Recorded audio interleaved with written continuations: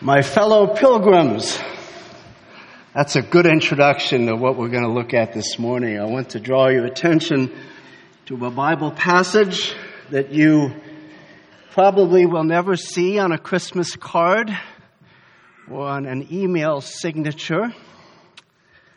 A passage that might even, apart from what we just saw in Psalm 90, require a trigger warning. But it is God's Word. Its message is a little challenging. Turn with me to Malachi, chapter 3, verses 6 to 12. As you turn there, let me just say my own interest in this passage arises from a course that we taught in Uganda last month on biblical stewardship. And that was at the request of Pastor George Biabagambi. Some of you have met him. Stewardship. What is stewardship? We're going to look at a slice of that. But let me just explain what stewardship is. So your 17-year-old daughter has just come home from her driver's test and she passed. Hallelujah. So you give her your car keys and your credit card and a grocery list. And you say, okay, now go fill the car with gas and then go to the grocery store and buy everything on the list. And on your way home, stop at the pizza place because I've ordered pizza for dinner. You can pick it up. Your 17-year-old daughter is acting as your stewardship. She's using your car and your credit card to do things on your behalf that you assigned her to do.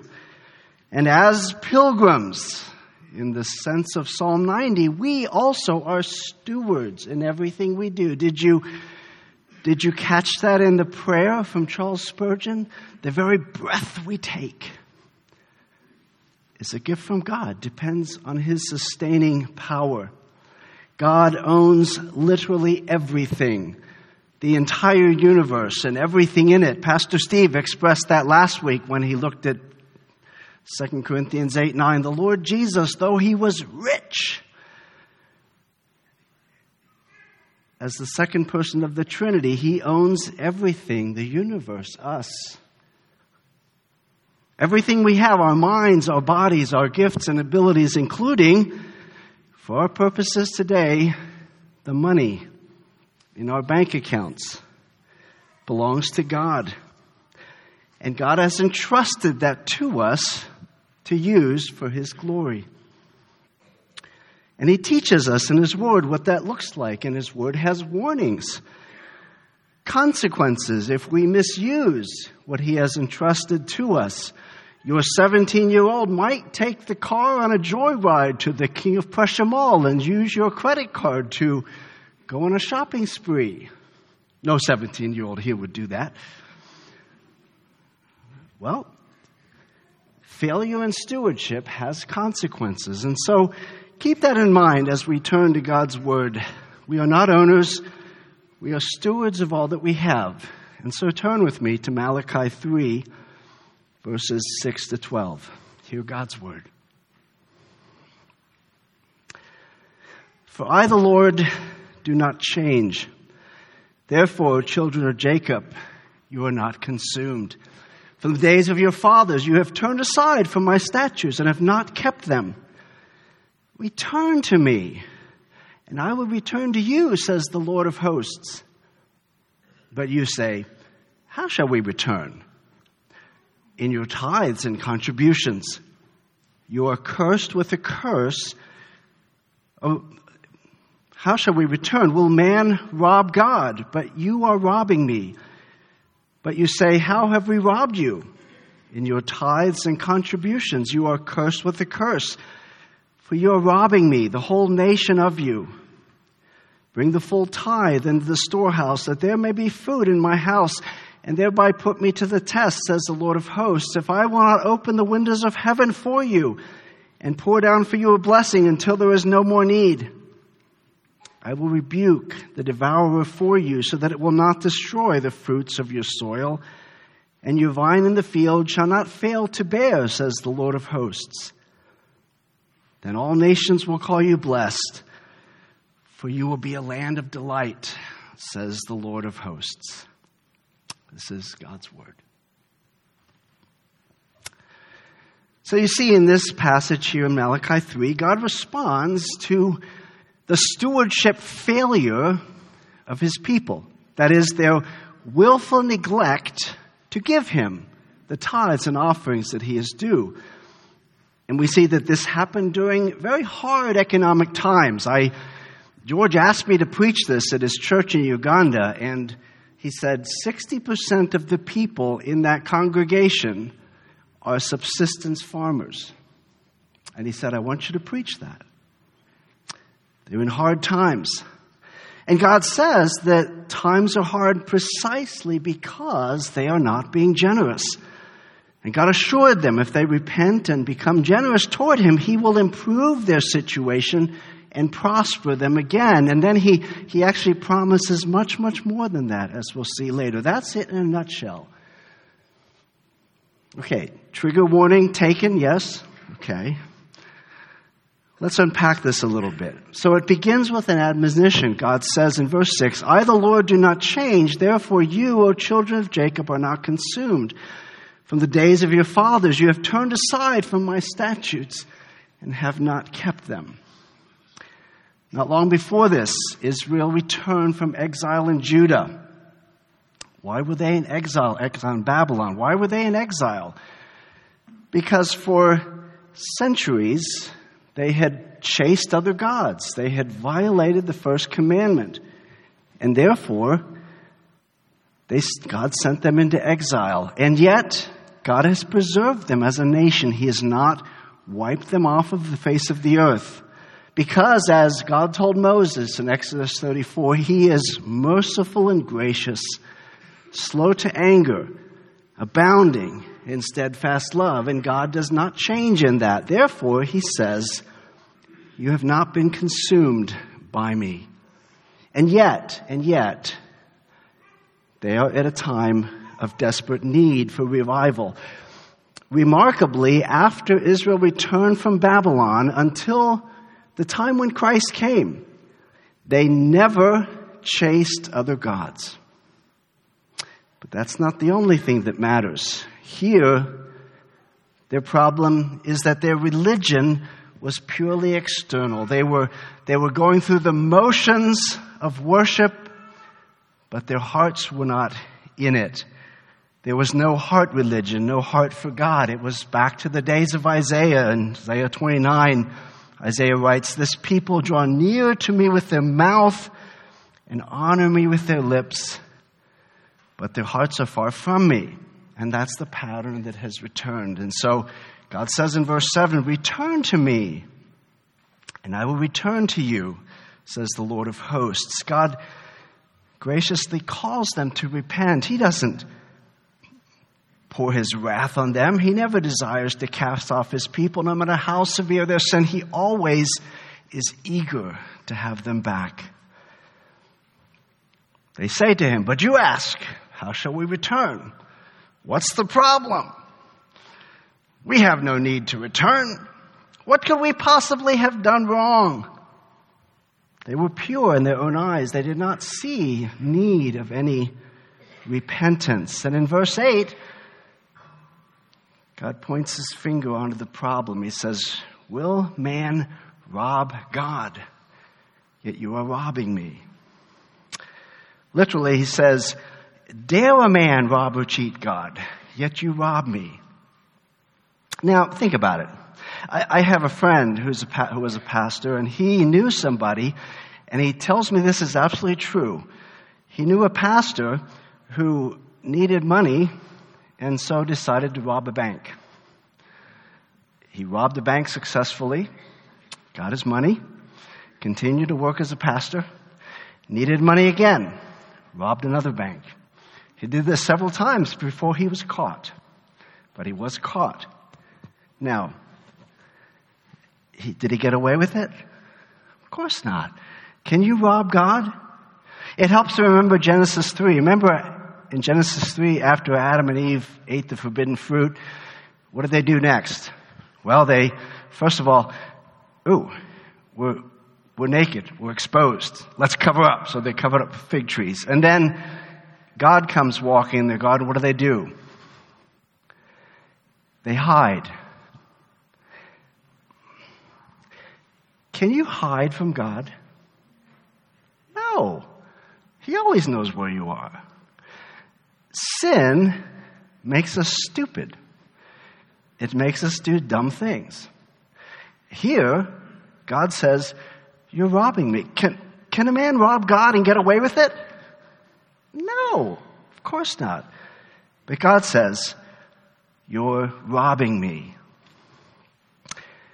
How have we robbed you? In your tithes and contributions. In Leviticus 27:30, God says to Israel, every tithe of the land, whether of the seed of the land or the fruit of the trees, is the Lord's.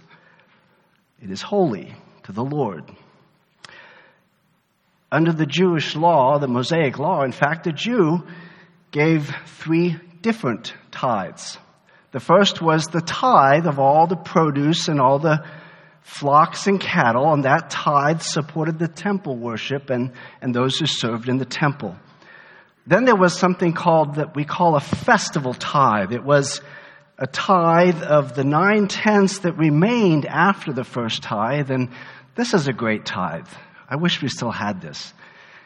It was a tithe that you took to an annual celebration of the whole people, and there you spent it on a big celebration before God. And it is a provision in Deuteronomy that says if it's too far away for you to take your tithe of produce and cattle, you can turn it into cash and carry it there, and then you can buy everything you need for you and your family to celebrate. We don't have that tithe anymore because we don't have a central place, but that's kind of a nice tithe, isn't it? Take 10% of your income and squander it in a party. And then the third tithe was the charity tithe. It was collected every 3 years, and it was to support the poor, the strangers, the orphans, and the widows. And so, over a 3-year period in the Old Testament Jewish law, the Jew gave away about 23% of his income. He gave corn and oil and wine and livestock and money, and moreover, it was to be the best of their produce. Not the leftovers, but it was the first fruits, it's called. God's tenth was always the first and the best.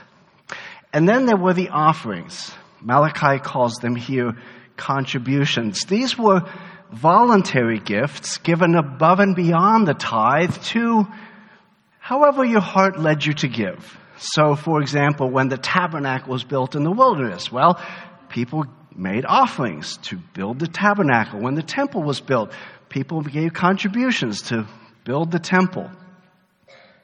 These were voluntary offerings. But in Malachi 3, none of this is happening the way it's supposed to. The people not only failed to give their offerings, they failed to give tithes, or they gave only a part of the tithe, not the whole tithe, or they gave the leftovers instead of the first fruits because times were hard. Okay, let's shift gears now and think about us. How does this apply to us? If you're a good student of the Bible, you will remember that the New Testament hardly ever mentions anything about tithing. And we might conclude from this that in the New Testament, the tithe is therefore gone. It's done away with, and we no longer have the tithe because we are no longer under law, but under grace. But if you're a careful student of the Bible, you'll also find other things in the Old Testament. For example, in Genesis 4, you have Cain and Abel. There's no recollection, no record of any instructions from God about giving offerings after the fall, but you have Cain and Abel, and they both bring offerings of the fruit of their labor. Cain brings some of the fruit of the field. Abel brings the first fruits of his crops, of his animals. But why did they bring an offering in the first place? What's the point? Well, the Bible doesn't say so, but it seems natural for them to bring offerings to God because He's God. I mean, if you understand who God is, don't you want to bring something to Him? They realize they're stewards, not owners. And that above all, God is worthy of our offerings. And then you read on in Genesis 14, and Abraham gives a tithe to someone named Melchizedek after God granted him success in rescuing Lot from a group of marauding kings. And then Jacob, when he flees because Esau has promised to kill him, and he meets God at Bethel, and God reiterates His promise to him, what does he do? He says, 1/10 of all I have, I give to you, God. Jacob, who are you going to give it to? Well, he'd probably say, well, don't bother me with trifles. I want to give an offering to God. We'll figure it out later. So this just springs from who God is. And tithing is rooted in the principle that comes way before Moses, that God is our maker and keeper. He's the owner of everything that is. He is glorious, and He's worthy of honor. And we dare not come before Him with empty hands. But as good stewards of all that He has given to us, we want to return to Him something, to be generous toward Him. My wife Priscilla follows on Instagram very few people, but one person she follows is the King of Bhutan. Bhutan is a small country in the Himalayas between India and China, population about 800,000, and from all the pictures, it's just a marvelous place. And Priscilla and I secretly, well, less secretly now, we hope to go there someday.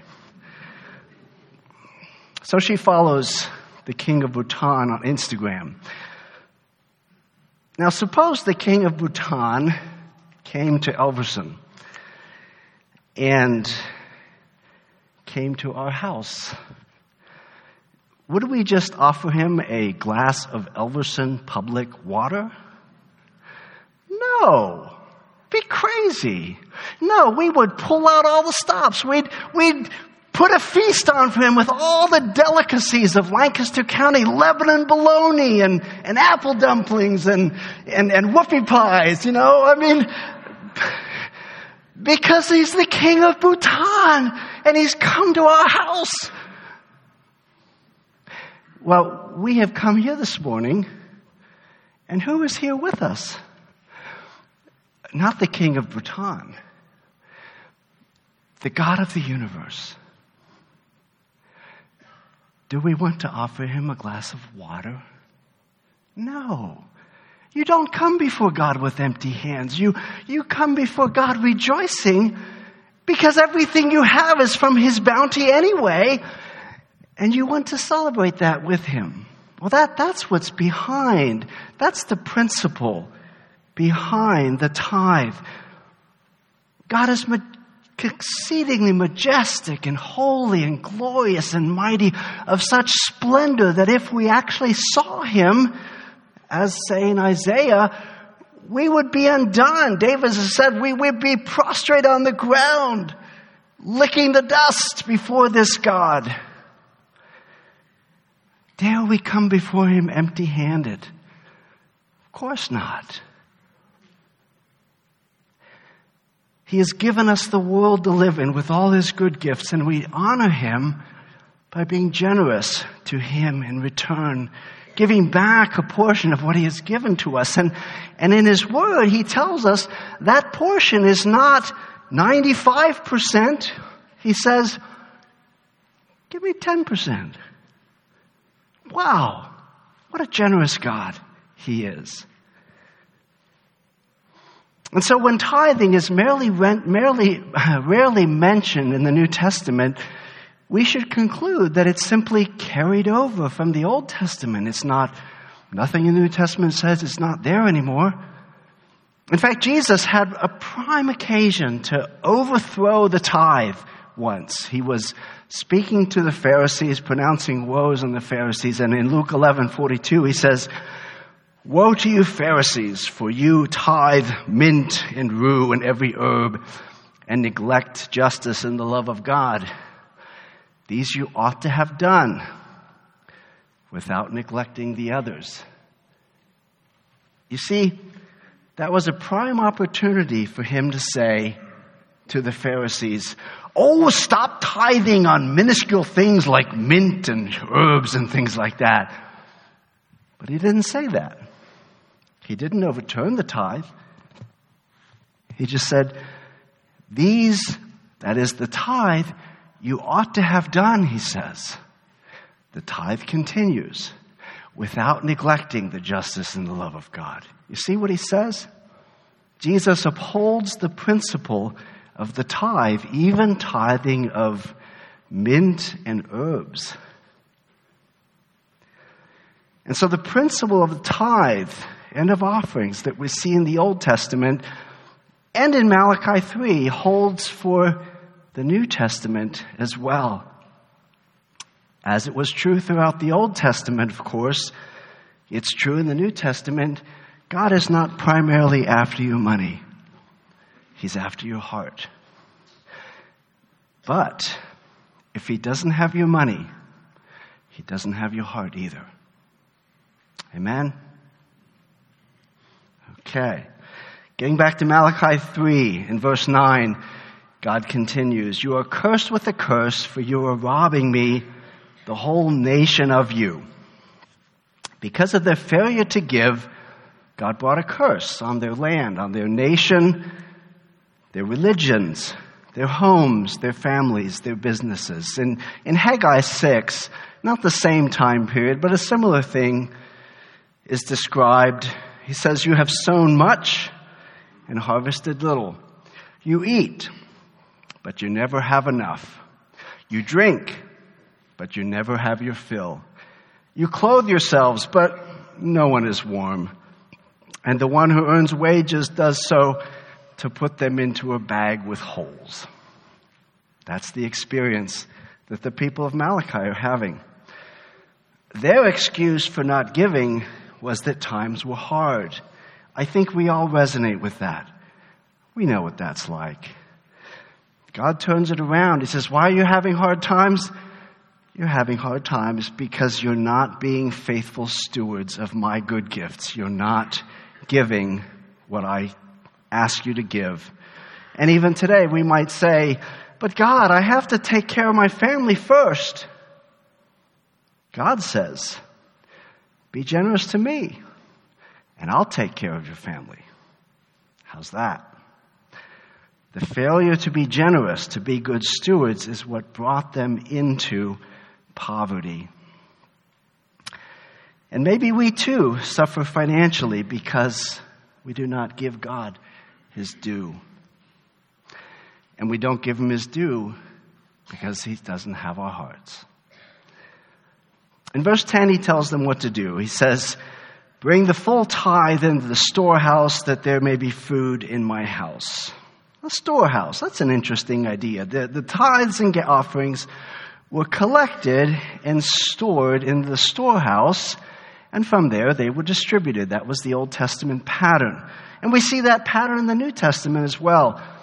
In Acts 4, the early church, people brought, you had this thousands of people who were in Jerusalem, and they had become new believers, and they stayed there. They only intended to stay a short time. Now they're all staying together. You have to feed and clothe and house them. And so everyone brought their resources together, and then the whole company was supported from the resources pulled together.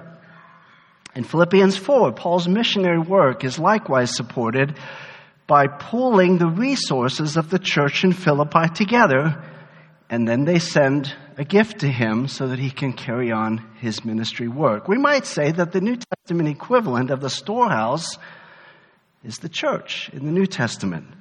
It makes sense that our primary giving as Christians, our tithe, should go where our families are fed and nurtured in Christ, and that's the local church. Bring food into my house, which brings us to God's declaration in verse 10. And thereby, God says, put me to the test, says the Lord of hosts, if I will not open the windows of heaven for you and pour down for you a blessing until there is no more need. God gives them a challenge. Test me. Be generous to me, and I will meet every need you have. If you repent, give me your heart. Out of the overflow of that, give me the tithes and offerings. See if I won't act to give to meet all your needs. Now, prosperity gospel preachers love this text. Here's what they say it means. If you give and give again, make your check out to Wendell, Stoltzfus Incorporated. God will multiply what you give, and He will give it back to you many times over. Hallelujah. Right? In Africa, that runs rampant. In America, too. Turn on the TV. You'll see them. Is that what God's saying? What does God mean? Well, consider this. This is the end of the Old Testament. After Malachi, after the prophecy of Malachi, there will be 400 years when God will no longer give any new revelation through any of the prophets until that moment in Luke where God speaks to Zechariah when he's in the temple and tells him he's going to have a son and to name him John.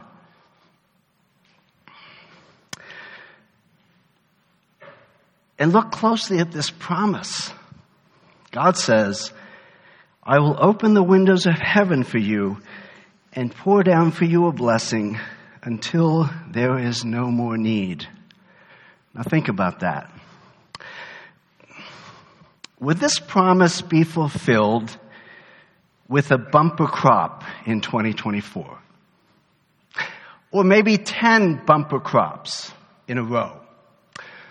Would this promise be fulfilled with 10 years of double-digit GDP growth? Would that fulfill this promise? Think about this. When the economy is at its best, when your farm and your business are booming, when you're getting massive raises one after another by your employer and you're flush with cash, would you say that you have received a blessing such that there is no more need? Do you not, even in the best of times, in the most prosperous of times, do you not come home from work and there's your spouse and there are your kids and you still have to deal with that anger that arises in you when the children do that? Does having a lot of money make your marriage better? Ask someone who's won the lottery. A large percentage of them, their marriages fall apart. And is there not still the temptation of the screen?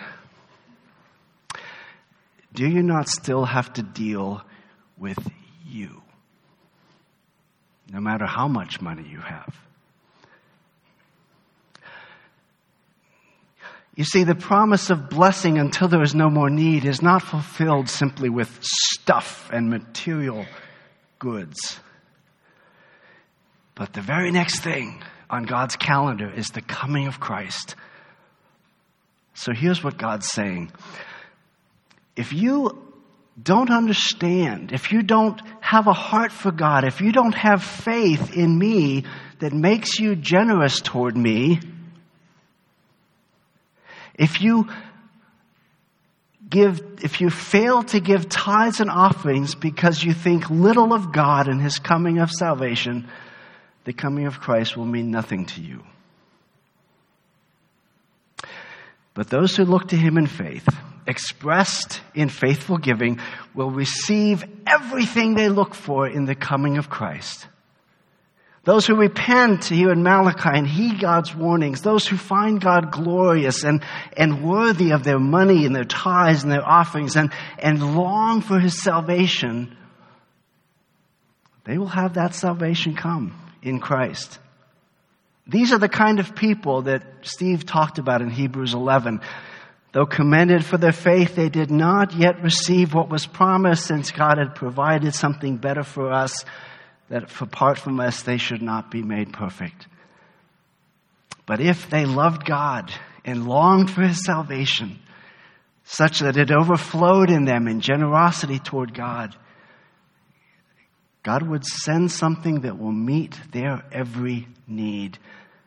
They will find Christ beautiful. I think of Simeon. You know, when Simeon was in the temple and Jesus was brought in, he was the baby Jesus. And Simeon says, "Oh, now I can depart in peace. My eyes have seen the salvation of God." She said, "Wait a minute, Simeon. Wait. You haven't seen His death and resurrection and the coming of the Holy Spirit. How can you say that?" It was enough for Simeon. Now the Savior has come and all my needs are going to be met.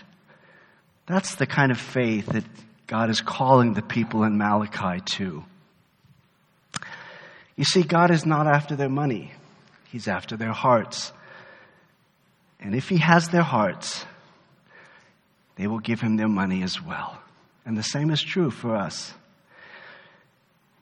In verse 11, God goes on, "I will rebuke the devourer for you, so that it will not destroy the fruits of your soil, and your vine in the field shall not fail to bear, says the Lord of hosts." You see, if they faithfully give tithes and offerings, God says, I'll protect you. I'll protect your crops from disease and frost and insects. Now, how does that apply? Well, you know, the Christian who is a faithful steward of God's good gifts finds God worthy of honor and praise and of his tithes and contributions, will see God meet their needs in unexpected ways sometimes. Shoes will last longer. Clothes won't wear out. Cars will break down less. Things will be purchased cheaper. It's just part of what God does. God protects His own who are obedient to Him. Are you ready to test Him and trust Him in the area of giving? We do not give in order to get more. We give in order to honor God and be faithful to Him. And He promises to show Himself faithful. And then in verse 12 He goes on, "Then the nations will call you blessed. You will be a land of delight, says the Lord of hosts." You see, if they will give tithes and offerings, the people around them, the nations around them, will see and be amazed. Boy, those people have a God who really looks out for them. God and man will delight in Israel's obedience. And that applies to the church as well. If every believer faithfully joined themselves to a local church, and there were faithfully taught the glory and the majesty and the worth of God and the beauty of what God's done in Christ, so that they gave generously as their hearts desired and as they were committed to it, the world would take notice and would see in the church a delightful land. Do you know that hymn, "Glorious Things of Thee Are Spoken"? That hymn sticks with me because the tune is the German national anthem, and I grew up in Germany. Do you know the last line of that hymn? Think about it. "Solid joys and lasting treasure, none but Zion's children know." Wow.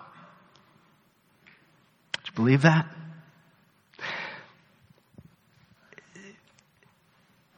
If we believe that, if we know those solid joys and lasting treasure, the people around us will notice it. They can't help but miss it. Amen. So let me conclude with just some practical applications. Every Christian should strive to be obedient, to give a tithe, to give a tenth of their income. And it should be the first fruits to the Lord before paying other bills. Trigger warning, remember? We should give the first fruits to the Lord, and it takes faith to believe that God will take care of us if we will do that. But as Hebrews 11 says, it's only a life of faith that pleases God. Yes, it will cramp your lifestyle. Your home, your car, your clothes will not be as flashy as the people who make the same amount of money but don't tithe. That's just the way it is. It's a good thing, not a bad thing. Is God worth it? What if you're not there yet? What if we haven't tithed for ages? Well, it takes planning and organization to tithe. It takes budgeting. Budgeting is just part of good stewardship of the things that God gives us. But if you're not there yet, and you know that God is glorious and worthy, and you know the grace of our Lord Jesus Christ, who, though he was rich, yet for our sakes became poor, that we, through his poverty, might be rich in Christ, might have the blessings so that we have no more need. Give something.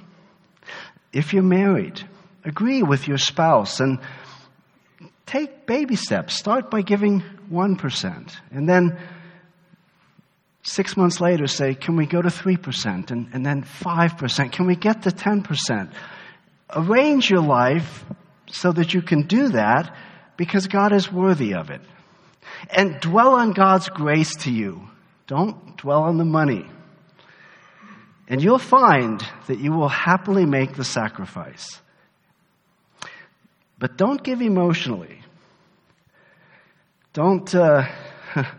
When I was a pastor, we had the offering in the worship service after the sermon. That's dangerous. Well, I like that sermon, I'll give extra.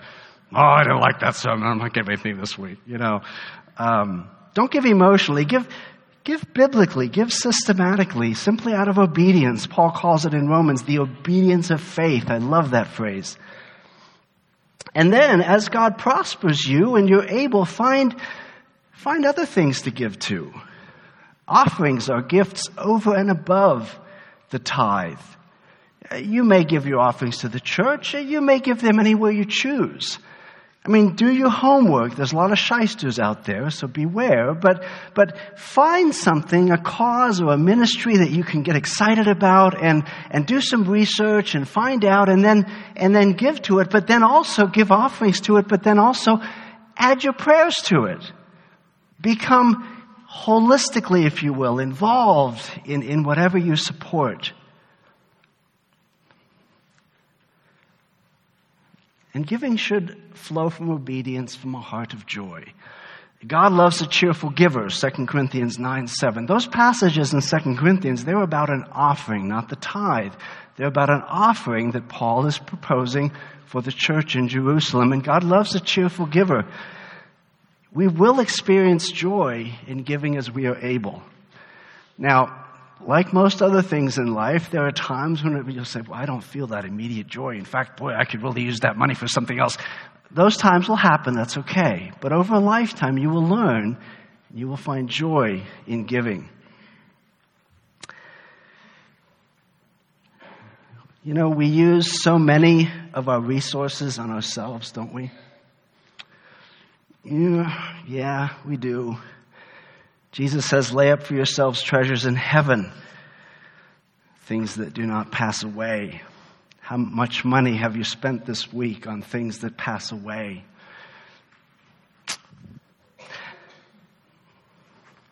That's a sad thing. Learn to give generously, even sacrificially for God's work. Someone once said, don't give until it hurts. Give a little more until it feels good. Oh, that's good advice. All giving, from 1% to Letourneau, R.G. Letourneau gave 90%. He had so much, he could afford it. But all of that is by faith. It's sacrificial. And it is from a willing heart that loves God more than the things of this world. Isn't that where the battle is, brothers and sisters? What do we love the most? And if God does have your heart, don't worry. He'll lead you to use your money for the very best things, both the money that you give away and the money that you keep and use for life. God promised through Malachi to open the windows of heaven for you and pour down a blessing until there is no more need. Malachi's readers looked forward to that. They looked forward to the fulfillment of all the promises. We look back on it. Christ has come. Ephesians 1:3 says he has blessed us in the heavenly places with every spiritual blessing in Christ. Do you believe that? God has been exceedingly generous to us in Christ. God doesn't need your money, but he's such a glorious God that he has determined that he's going to use our money for the furtherance of his kingdom in the world. He uses us, he enlists us into his kingdom service, and he uses us, including our resources, to accomplish his purposes. Isn't that a glorious thing? We're blessed beyond measure in Christ. Let us respond generously to him. Let's pray. Father, you are a great God. We are blessed beyond measure. We give you all glory and honor and pray that you will so work in our hearts, Father, that we become good stewards of everything, every good gift that you have given to us, including, Father, that little sliver of our stewardship that involves our giving. Glorify yourself in us. To that end we pray. In Christ's name, amen.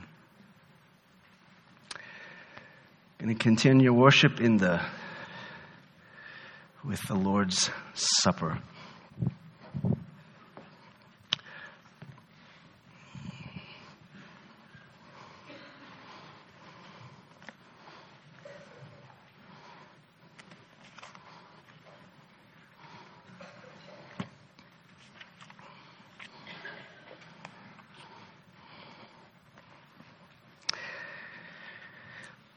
Again, keep in mind how generous God has been to us. This is what is pictured for us here.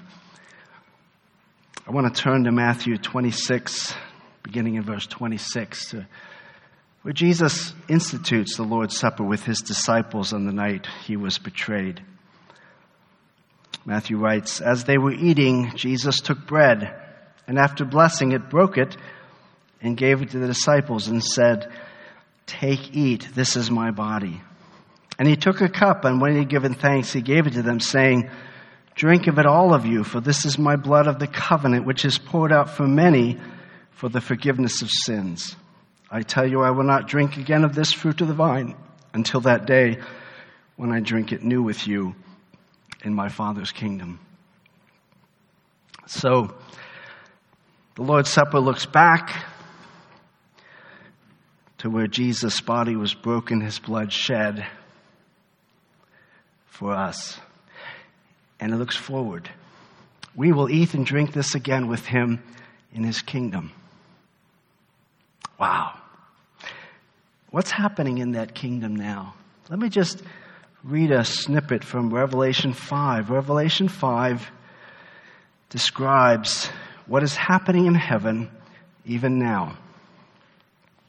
We had this great throng of people. I looked and heard around the throne and living creatures and the elders the voice of many angels, numbering myriads and thousands of thousands, saying with a loud voice, "Worthy is the Lamb who was slain to receive power and wealth and wisdom and might and honor and glory and blessing.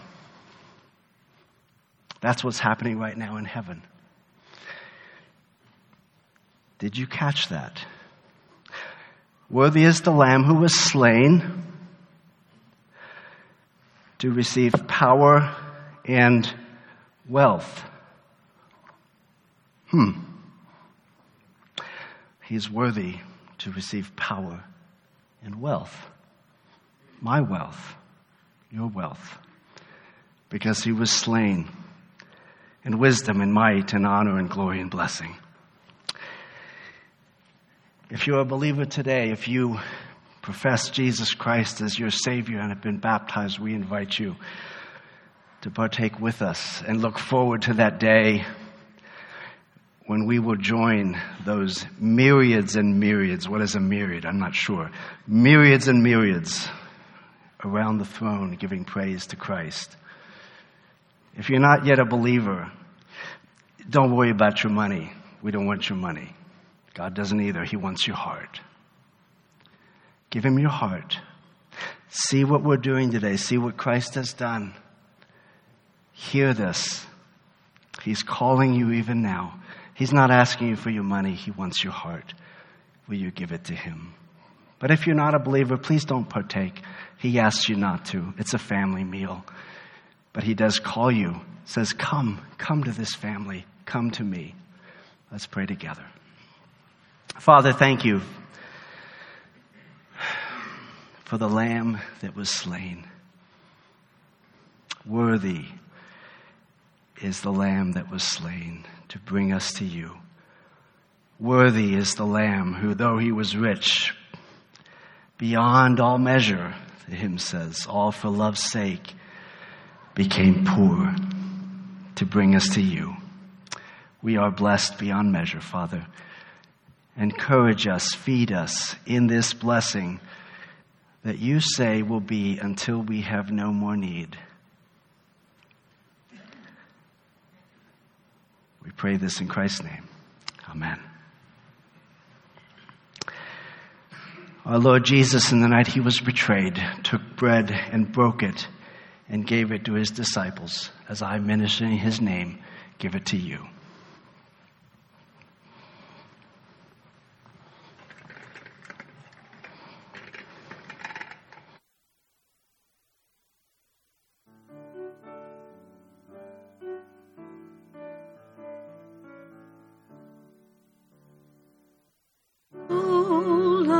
Adorn yourself with gladness. Leave the gloomy haunts of sadness. Come into the daylight splendor. There with joy your praises render. Bless the one whose grace unbounded this amazing banquet founded.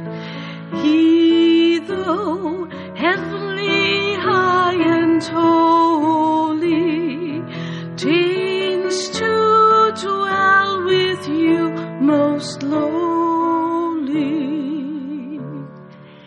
Hasten as a bride to meet him, eagerly and gladly greet him. There he stands already knocking. Quickly now your gate unlocking. Open wide the fast closed portal.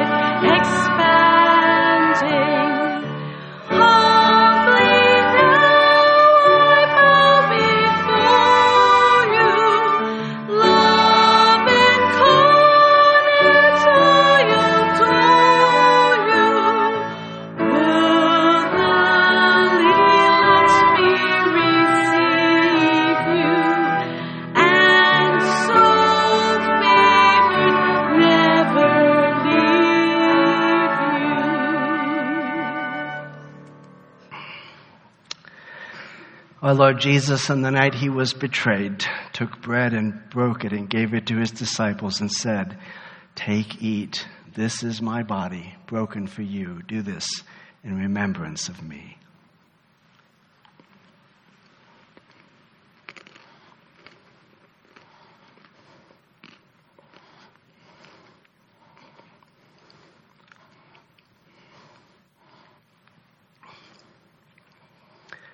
Our Lord then also took the cup and gave it to his disciples. We're going to sing a hymn. It's going to reference a cup of kindness. This is the true cup of kindness, the sacrifice of Christ's blood to wash away our sins.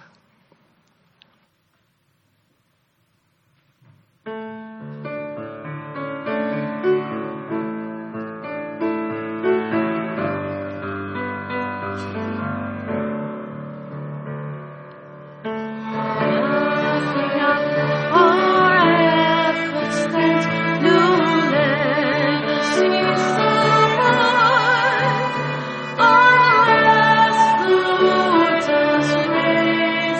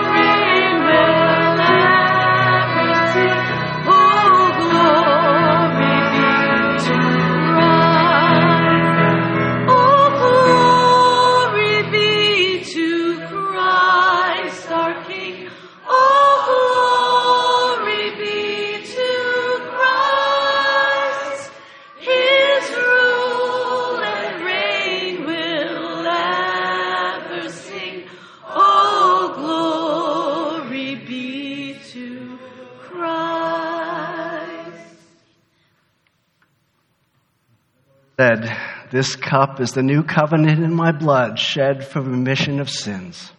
Drink of it."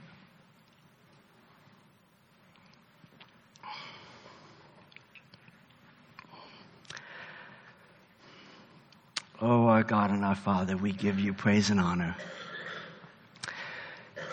We are not yet at a place where we have no more need.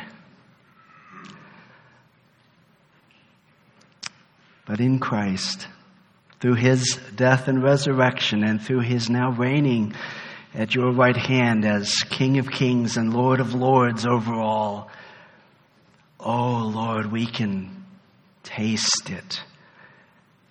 We can sense it. We know it's coming.